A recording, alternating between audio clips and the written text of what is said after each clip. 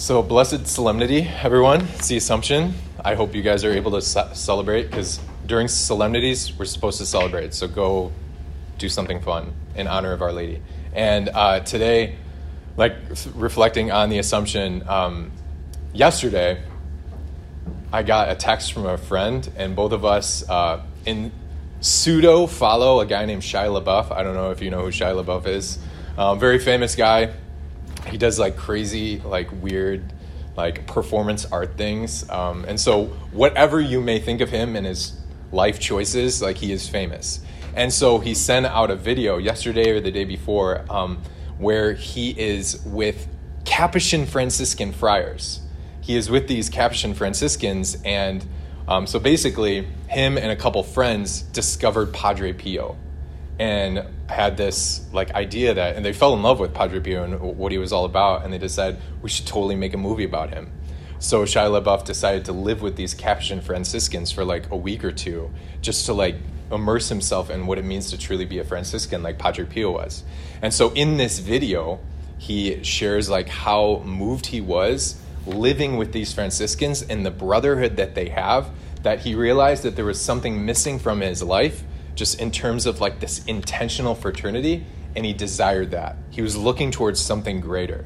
And I think in a really similar way, the feast day of the Assumption is supposed to do that we're supposed to look at Mary, who has been assumed body and soul into heaven, radiating like the stars in the sky, that we're supposed to look at her and her life in heaven and desire that there's something that is missing in our hearts now that we want, that we want from Mary in heaven. And so in a very powerful way, I think we can look at not only Mary's life in heaven, but how she started to live the Assumption here on earth. She started to live heaven here on earth with how she lived. And we see this in the gospel today. We all know the visitation. Mary goes to the hill country of Judah. And I love the hill country of Judah because it's very significant from the Old Testament. Judah was one of the tribes of Israel. Judah in Hebrew means praise. And so in the Old Testament, whenever Israel would go into battle, there was this phrase that they would use. They would say, Judah goes first. In the midst of the battle, Judah goes up first. That we praise God first. Before we do anything, before we know the outcome of the battle or what is going to happen, we praise God first. And what does Mary do? She goes to the hill country of Judah. She greets Elizabeth. And the first thing that Mary does is she praises God. Here is this 13-year-old not knowing what's going to happen to her, pregnant with God himself, having complete uncertainty. And the first thing that she does, she doesn't have a panic attack. She doesn't have anxiety about what is going to happen. She doesn't ask God for something. She praises him. And so in the midst of our lives, if we truly want to live heaven now as Mary does, we can begin in the midst of uncertainty, especially with school just starting. We don't know what's going to happen. But in the midst of that uncertainty, we can begin to praise God. And that is the thing that we can do to imitate Mary.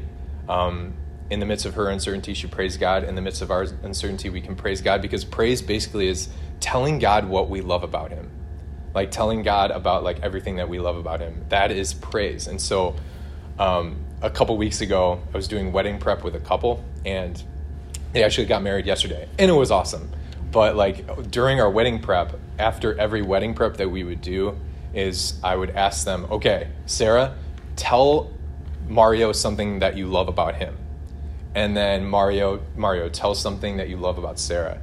And so Mario would say, yeah, Sarah, I love how you are so patient with me in the midst of my craziness.